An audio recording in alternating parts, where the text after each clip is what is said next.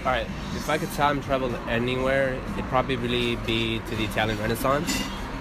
Just because there was just such a burst of culture and innovation during that time. And I would probably be somewhere either in France or in the Czech Republic during the 1920s, because one of my favorite artists, Alphonse Mucha, was starting the Art Nouveau kind of style around that period. Just everything was bumping and starting to rise up. It sounded like a fun time to go back. I would probably go back to when plants ruled the earth. Think about how many cool fruits there would be. Oh yeah, no. So if I could travel anywhere in time, I'd go into the future, maybe 300-400 years. So they're gonna have much cooler shit in the future. So there'd be lots of fun things to do, and everyone I know will be dead. So there'll be no ties or remnants. I won't have to worry about anybody. 300 years future, the family lines will all be muddled. Yeah. I'll just be able to be completely on my own, only worry about myself and have fun.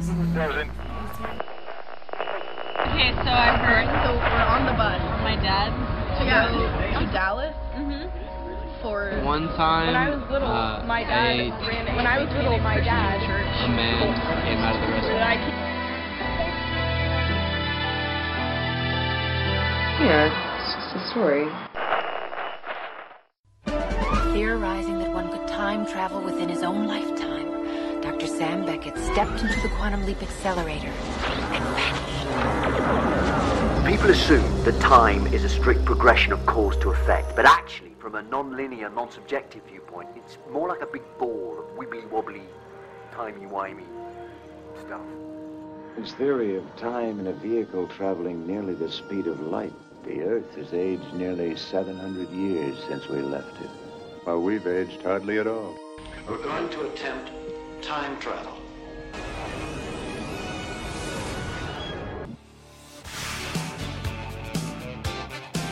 When this baby hits 88 miles per hour, Flux capacitor. oh boy. Hello and welcome to the Just a Story podcast. I'm Jake. And I'm Sam, and we're here to tell you a story.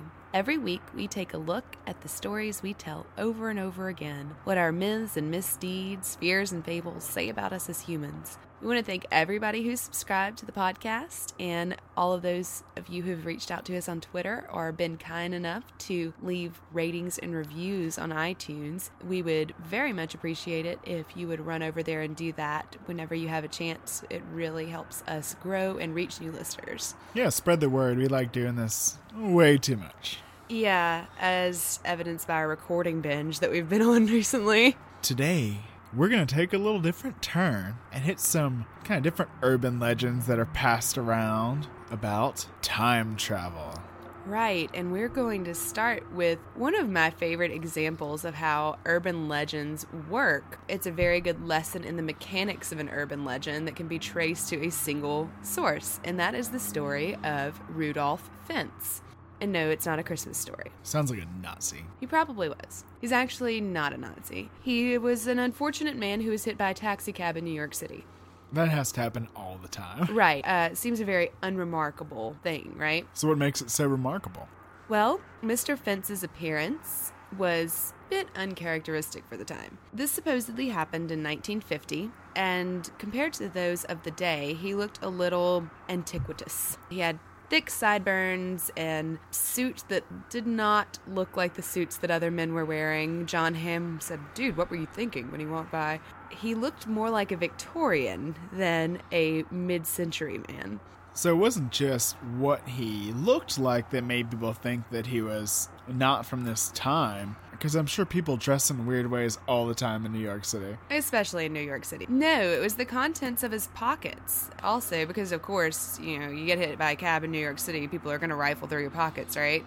The good people of New York City found some interesting effects. that caused them to scratch their heads. I can imagine the interesting effects they would find in a strange person in New York City. So in his pocket, he had a copper token for a beer worth 5 cents, but no one was familiar with the name of the saloon that was printed on this token or the idea of getting a beer for 5 cents. He also had a bill of care for a horse and a carriage washing from a livery stable on Lexington Avenue. You liked a nice and clean horse and buggy. A bit different than the mode of conveyance most popular at the time, which was New York City cab, by which he met his end. But that's a different matter entirely. The address for this stable was not listed in the address book, and he also had about $70 worth of banknotes, which were old and not used anymore, and a business card with the name of Rudolph Fentz and a Fifth Avenue address. And he also had a letter that had been mailed to this address from Philadelphia, dated June 1876. That is odd. Why would this guy have all of these things?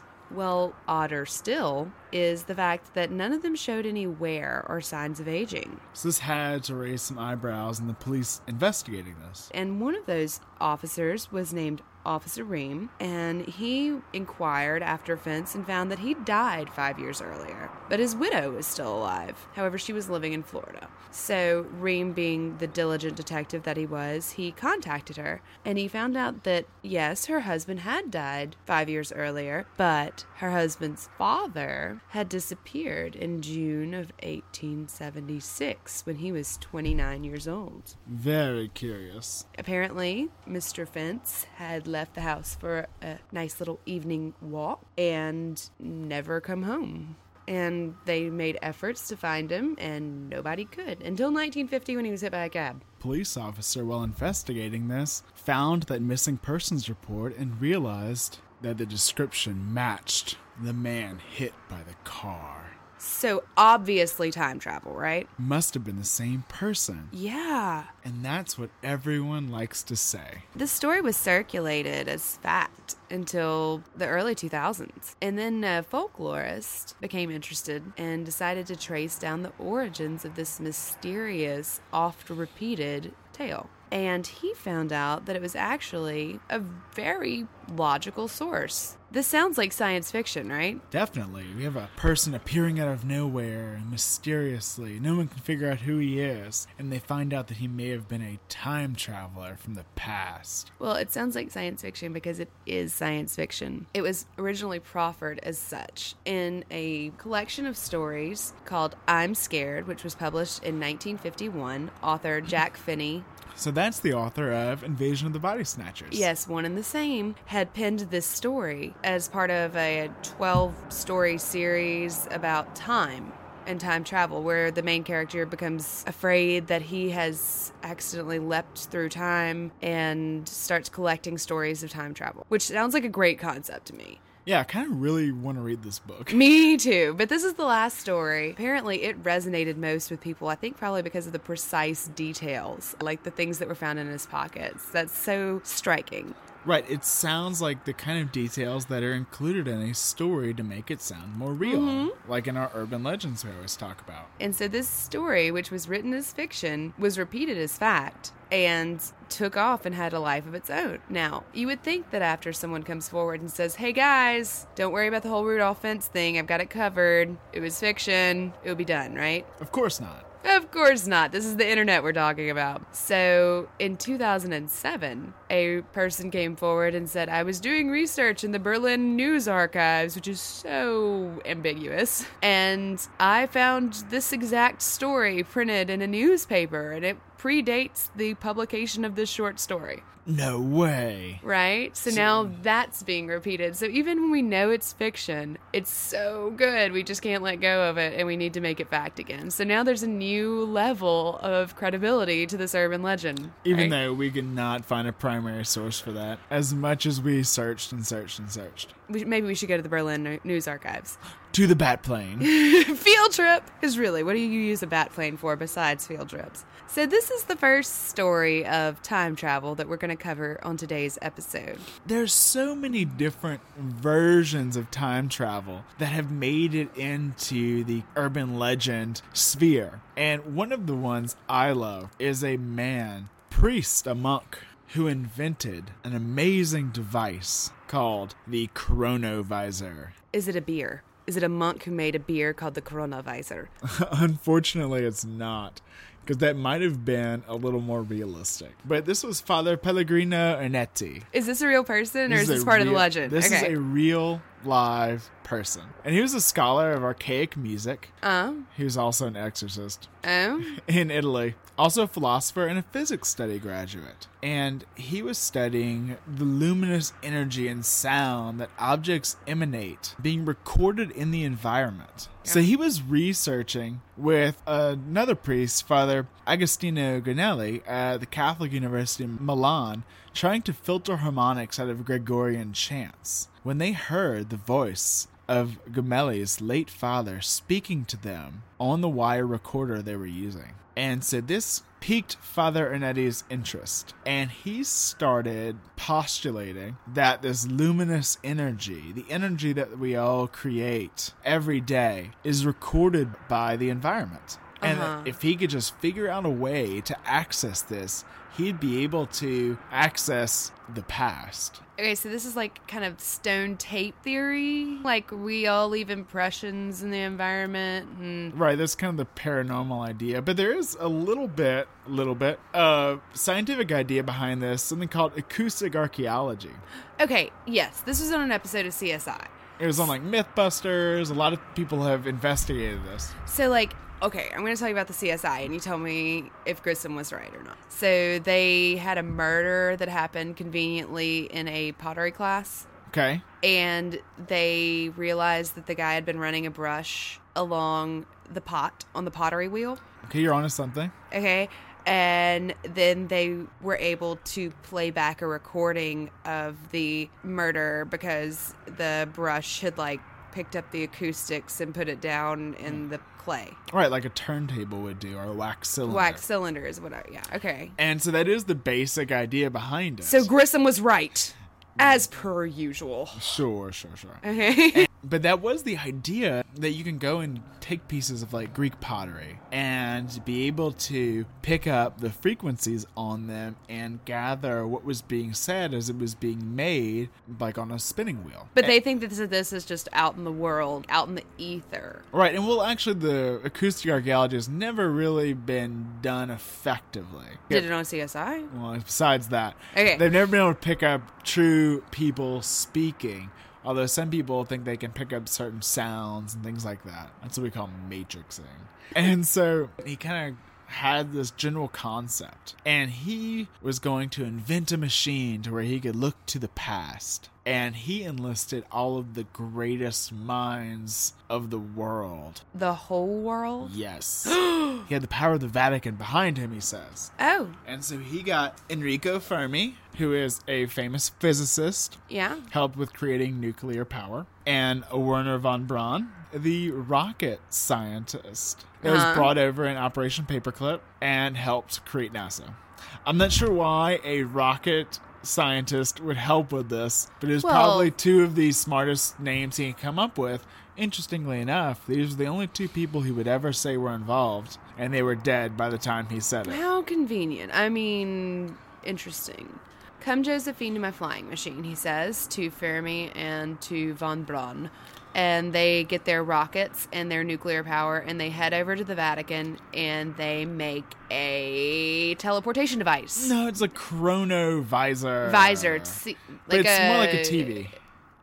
They make a TV. With all these fancy antennas. A TV with a fancy... Okay. Yeah. This is like something a crazy Uncle Dave would make. So he says, as he was talking to another priest, first of all, we want to verify that what we saw was authentic. So we started with a relatively recent scene of which we had much documentation and footage. We tuned the machine on one of Mussolini's speeches. How do you tune the machine? There's knobs and antennas. We started to go backward and observe Napoleon giving the speech in which he proclaimed Italy a republic. We then traveled much further back in time to ancient Rome. First, there was a bustling fruit and vegetable market in the time of Emperor Trajan. Next, a speech by Cicero, one of the most famous. the first delivered against Catalina, and goes on to account all sorts of things that he said. Okay, so they were doing stuff that was documented at first, which this seems like good scientific method for your chronovisor, like a good test. Sure, you can verify it. Is this always on in the Pope's office now? Like, does he just spend his days watching the chronovisor and presiding over a world order? Maybe so, that'd be a great idea, but the team voluntarily, according to Father Anetti, the team dismantled the chronovisor because they felt that in the wrong hands, the most fearsome dictatorship the world has ever seen could be created. I'm not sure I follow that logic. Well, if you could look in anywhere at any time, imagine you were the Russians and you could peer into Russia. the Pentagon. Or Russia, yeah. No, it's got to be Russia. They were totally afraid of Russia. So I assume with these sort of claims, there has to be, right? Well, no one else ever saw the chronovisor. How convenient. I This mean, is very, interesting. Yes. And so there were a few things that he proffered as proof. And one of those was a play, Thyestes, which was written by Quintus Aeneas, who was born 239 BC in Italy, and he's thought of as the father of Latin poetry. Not much of his writing is actually still around. And so what's around can't be intact, right? Right, small pieces. Okay. And so him being able to provide a script of this play, he felt was proof. He said that he was able to tune in this chronovisor, watch it, write it all down. And so quality entertainment, folks. This is. And he wrote about 120 lines down. They were all in Latin.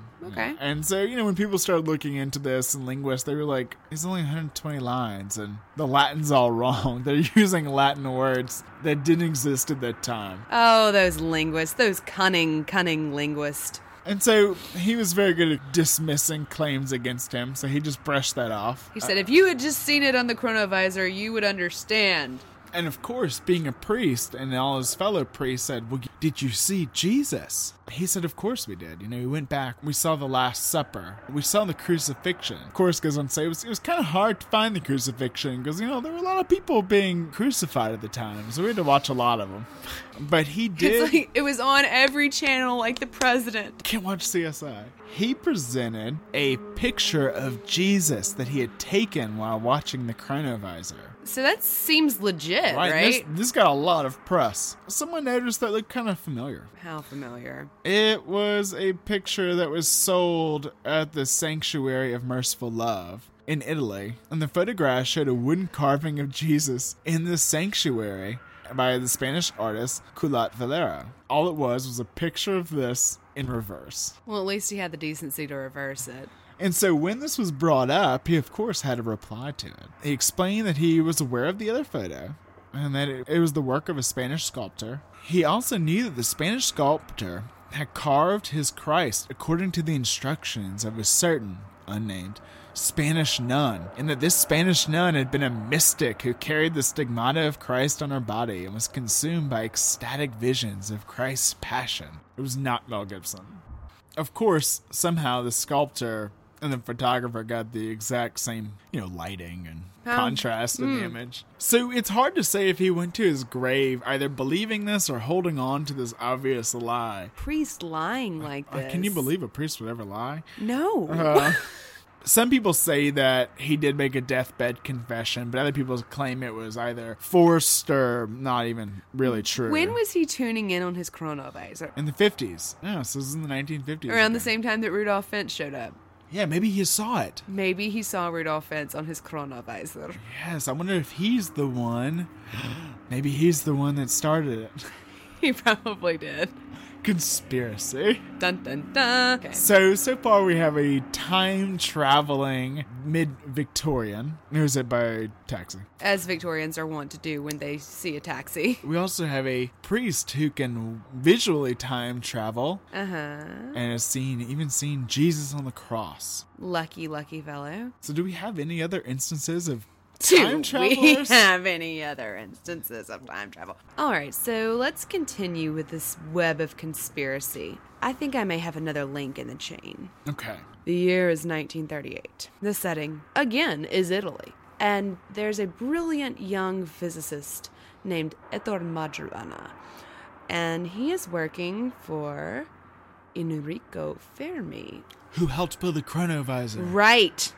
He's a young physicist studying antimatter and matter as physicists do, and he disappears without a trace. Through time. Probably. I mean, odds are, right? This is a time travel show. But he leaves this note for his colleagues and friends. It says, I made a decision that has become unavoidable. There isn't a bit of selfishness in it, but I realize what trouble my sudden disappearance will cause you and the students. For this as well, I beg your forgiveness, but especially for betraying the trust, the sincere friendship, and the sympathy you gave me over the past months. I ask you to remind me to all those I learned to know and appreciate in your institute, especially Shuti. I will keep a fond memory of them, at least until 11 p.m. tonight, and possibly later, too. So at first I think it sounds like a suicide note. Everyone thinks it sounds like a suicide note at first. Until the last line. And possibly later, too. It's very cryptic. Yeah, so what happens after this note is left? There's a ticket purchased in his name going to Naples. He was on a very spur-of-the-moment trip to Sicily, where he hailed from, but no one thinks he was going to visit family. The whole thing was very odd. So he buys passage to Naples, but then no one ever reports seeing him in Naples. And he just falls off the face of the earth. No one knows what happened to this very brilliant man. Fermi is quoted as calling him a genius. He says he was, as brilliant as Einstein, at least. So, in around 2008, there's a man who calls in to a show that's like, I think it's called something like I Swear I've Seen Him, or I Saw the Man, or something like that, and it's just kind of like strange accounts of meeting famous people. And he says that he knows this man, Ettore Majorana, and that he has a photo to prove it, that they knew each other in Argentina, where he had just lived out his days. That seems to put an end to it. If it's true. Well, the Italian government said, we need to see that photo. And he said, sure, of course. So he sends the photo to the Italian government, and they analyze this photo, and using their whatever rubric they're using, the government officially believes that this is Ettore Majorana. So he just ran away a long time ago and is now living in Argentina. Well, I think he's dead now, no matter what happened. But he looks exactly the same. He hasn't aged a day in the photograph. And it was taken in 1958. 20 years later. So 20 years later, this man looks the exact same. You may say, oh, maybe he discovered the fountain of youth. Well, maybe, but I think it's more likely, if we're going to conjecture, which I think we are, because that's why they pay us the big bucks. That would be $0. That would be $0. I think it's more likely that he did the thing he was always talking about doing and combined matter and antimatter and created a flash of energy and poofed himself to Argentina. So is there any basis in that thought there? That's what he was studying. That was what his work was on. So he was actively studying energy and time travel right before he disappeared. And reappeared looking not a day older. Did he finally leap home? Well, there are other people who say that maybe he was just, working with the Nazis. Probably more likely than time travel. Yeah, but then that leads to this terrible thought I had. Time-traveling Nazis. Next comic book. Well, speaking of Enrico Fermi... Let's talk about our friend's comic book, The Manhattan Project. It's a sensational comic book. Which you should all take a minute, go read. Pause. It's through Image. It's available online. Weird, right? Yeah. Artwork's awesome. Yes, it is. True story. All right, back to the show. So, yeah, that's my physicist time travel story. Physicist time traveler. So Enrico Fermi's involved in 2 of these. Right. So that's another link in the conspiratorial chain. Maybe Ettore Majorana has just been sitting back in the Vatican watching the chronovisor all these years. That's probably what was happening. Probably. So do we have any other great stories of time travel not involving physicists or priests? How about college professors? Sure. So, in 1901, there was a pair of ladies named Charlotte Ann Moberly and Eleanor Jourdain, and they were professors at Oxford's Women's University. And I believe they were a couple in 1901. So this is already going over like gangbusters, right? So they were taking a little getaway and they went to visit the Palace of Versailles. And while they were there, they took a wrong turn because, women can't follow maps. And they ended up, by some slip in time, back in the year 1789. Did they look at a funny puppy calendar hanging on the wall of Versailles to figure out it was 1789? It was a sexy pinup girl calendar. Jeez, ladies showing some ankle. All right. No, they used their context clues, right? These are very well-educated ladies we're talking about. So yeah, when they went back in time, they saw a lot of things that made them think it was back in the past. Right. They saw Swiss guards and an old plow. I don't know why that was important, but there was no plow at the time in Versailles. And then they crossed a bridge that was not there anymore, and they met this man that had like a pock-marked face and dark curly hair who showed them into a small private garden, which apparently they spoke enough French to get by. And then they came upon a lady in a white summer dress with a great white hat and much fine hair. And she was sitting down sketching in a garden. And later they realized that must have been Marie Antoinette. Of course. Who else would it be? I don't know. Who else do you run into at Versailles? One of the theories on this is that there was a group of homosexual men that did a lot of reenactments at this time, and that it could have been a cross-dressing man dressed as Marie Antoinette. Actually, when I was a kid, one of the funniest things that ever happened to me, I was in my friend's gazebo. My friend Amanda had this gazebo that went out on the lake, and we were standing there, and her property faces 18th century fort, and we see this man come out of the woods, and he's dressed in full regalia. I mean, like period clothing. He's carrying a musket. And then we see him take a plastic bottle and twist the lid off and drink from it. And she and I are just both standing there looking in amazement. And then he looks over at us and waves. And then we realize he's a reenactor who's taking a break. So the same thing could have happened to this lovely couple vacationing in Versailles. Right. It very well could have. Now, if I found out years later that it was a man in drag, it would be that much better, but it was just a guy. So after this happened, they had to have wanted to tell everybody. So they wrote a book about it in 1911, but before that, they wrote letters to the Psychical Research Society. That sounds familiar. Are your little bells going off? Not your Catholic bells, your other bells?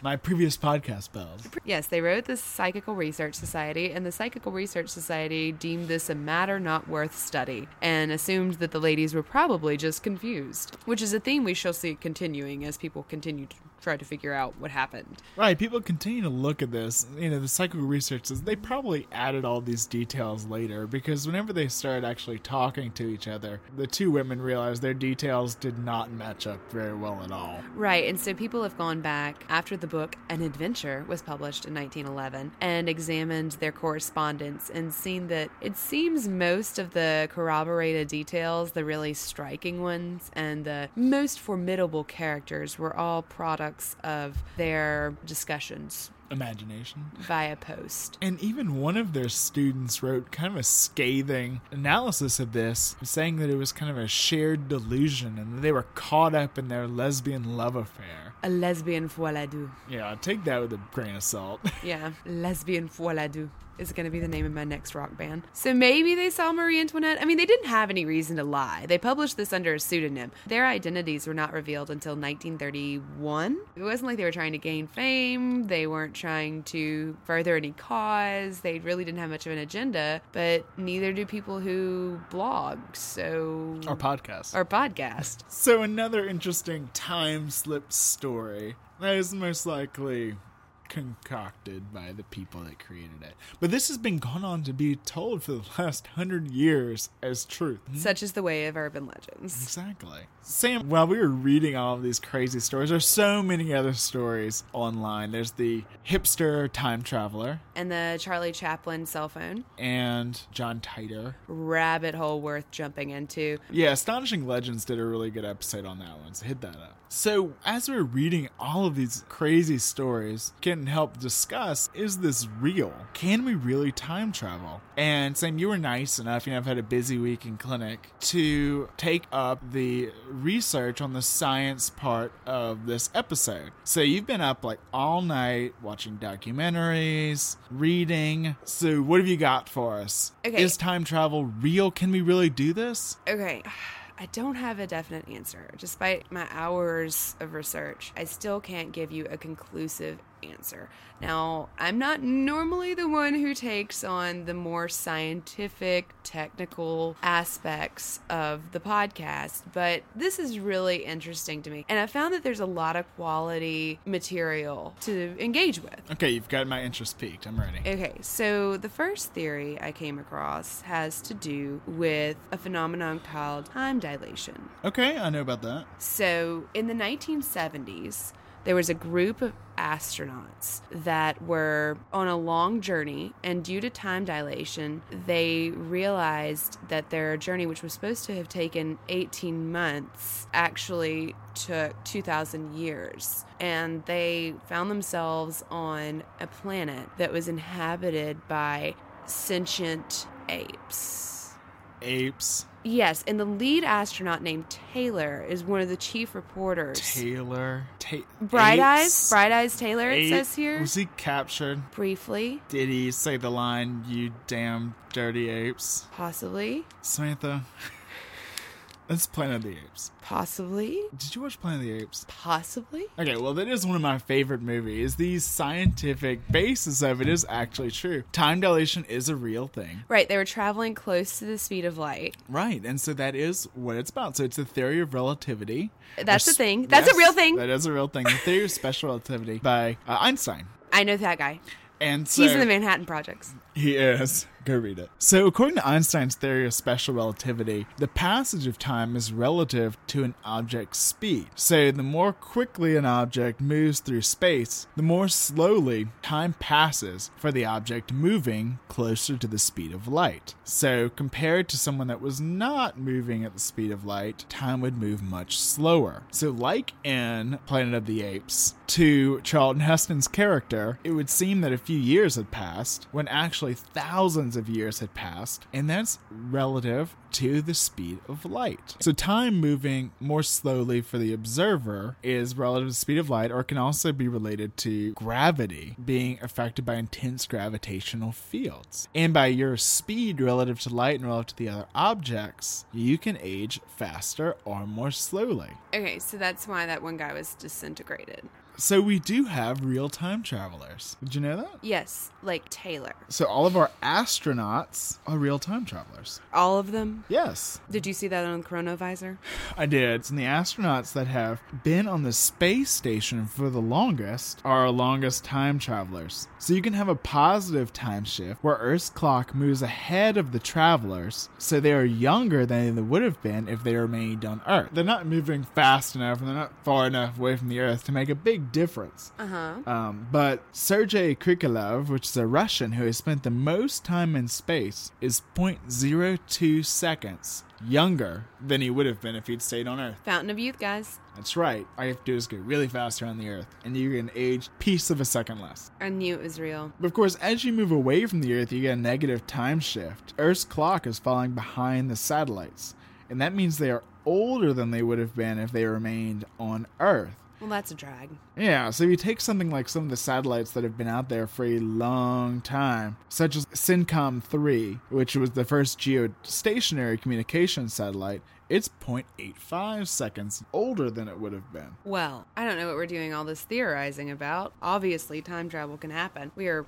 0.8 seconds away from seeing Marie Antoinette. All right, Sam, so that was Planet of the Apes. Okay. Got anything else? I do. So in 1995, there was a very brilliant physicist named Dr. Samuel Beckett. Okay. And he theorized that your life is a string. And if you are able to join the ends and the beginnings of the string, you create a loop, which is your lifetime. And if you take this string and ball it up, the different points of your life touch each other on different days. And using his quantum leap accelerator with the assistance of Al, he stepped into the accelerator and vanished. Did Dr. Sam Beckett theorize that one could time travel within his own lifetime and step into the quantum leap accelerator and vanish? That's what I'm saying. Yeah, so did he wake to find himself trapped in the past, facing mirror images that were not his own?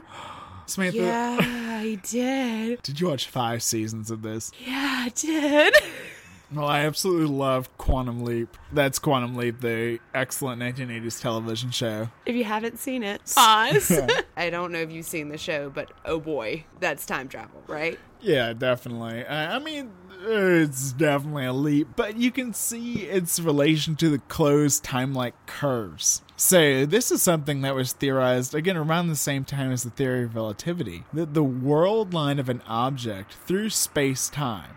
So Einstein theorized that there's 4 dimensions, the 3 that we move around in, and also time, and that they were related. And that the world line of an object through space-time follows a curious path where it eventually returns the exact same coordinates in space and time that it was at previously. So a closed time-like curve is like a mathematical result of physics equations that allow for time travel. String. Kind of like that. Ball. So you'd have to have the rotation of a really massive object to create this phenomenon and its frame dragging, and actually drag space-time along with it. So in theory, you could set off in a spaceship and travel a path which brings you back to the exact same moment you started out at. But I have bad news for you. No Ziggy. You don't get a Ziggy. No Ziggy, no holograms.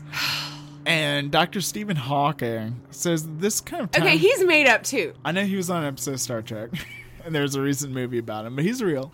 He's not a cyborg, kind of. He proposed that there was a chronological protection conjecture. These are laws of the universe that would ultimately prevent any sort of possibility of time travel. Because he is a killjoy. I know, because if you were to time travel, you were always meant to time travel, and you would not be able to change anything. Sorry, Dr. Beckett. Wait, no, I think that actually works with Quantum Leap. Because he was always meant to go back. Right. And he was always meant to make those changes. To put right what went wrong. Yeah, exactly. So Stephen Hawking and Sam Beckett are obviously in cahoots, as Definitely. it were. All right, this is where entertainment.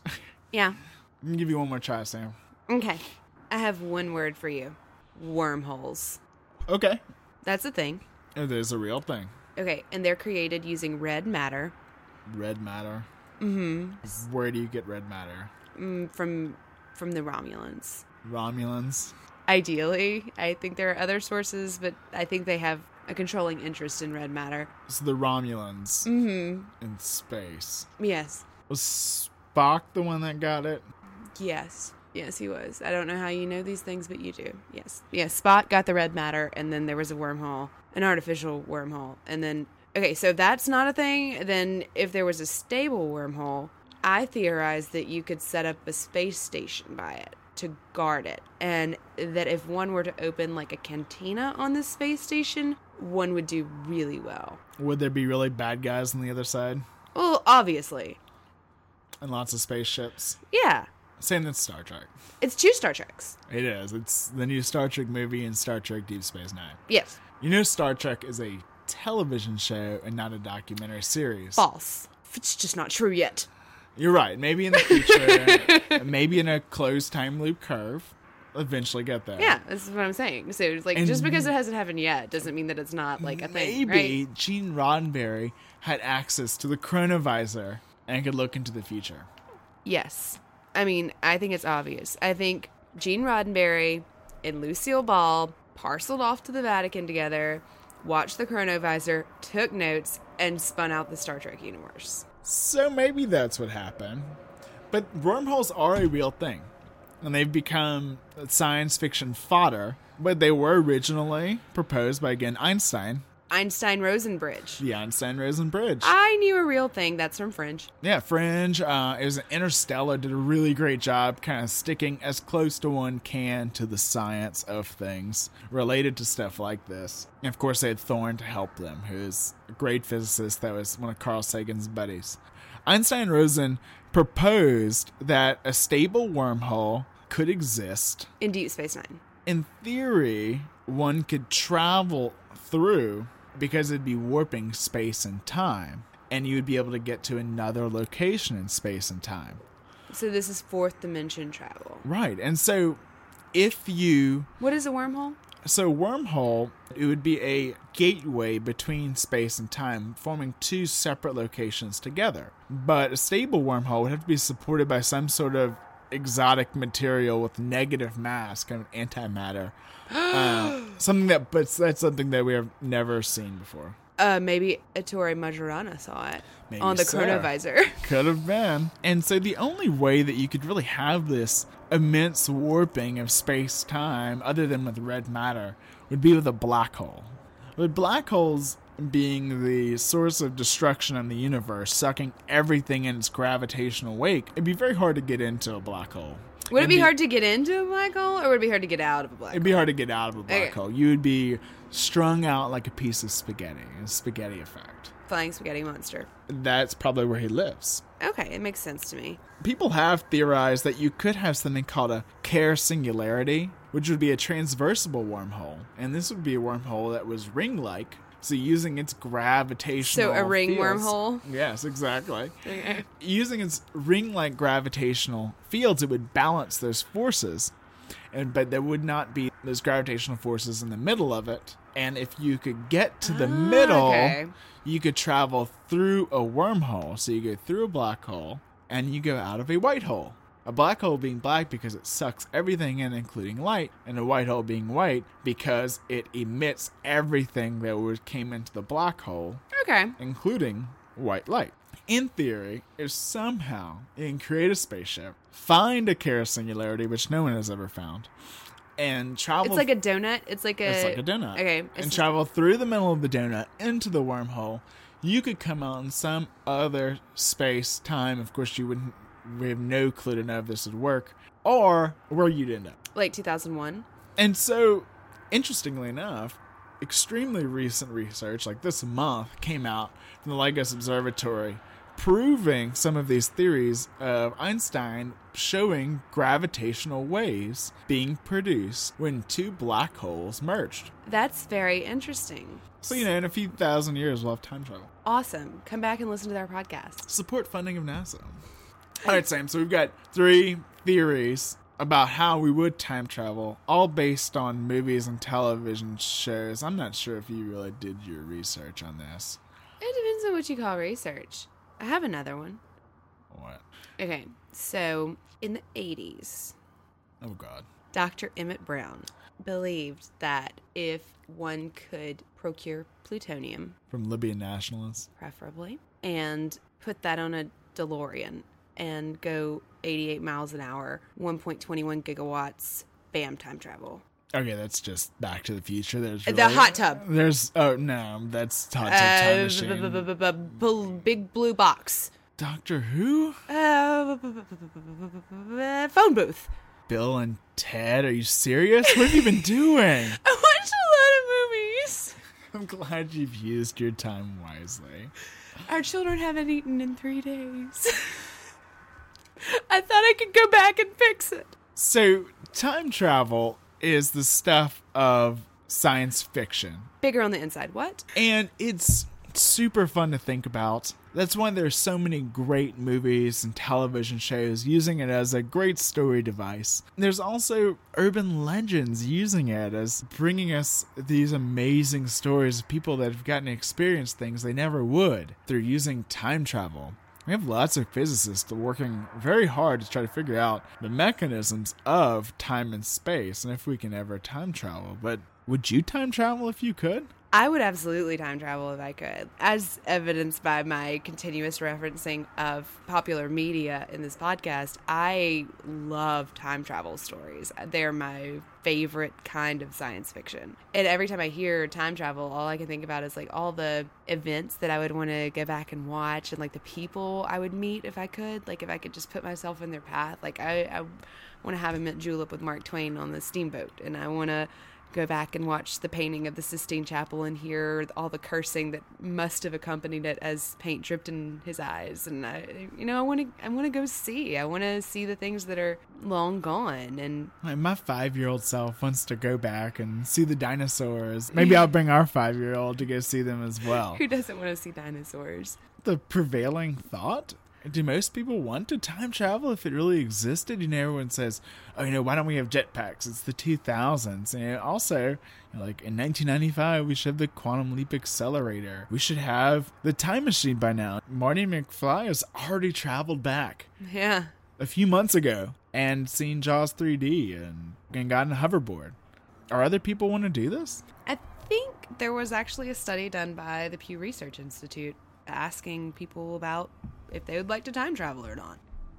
And the general consensus among younger people was sure. And the general consensus around older people was nah.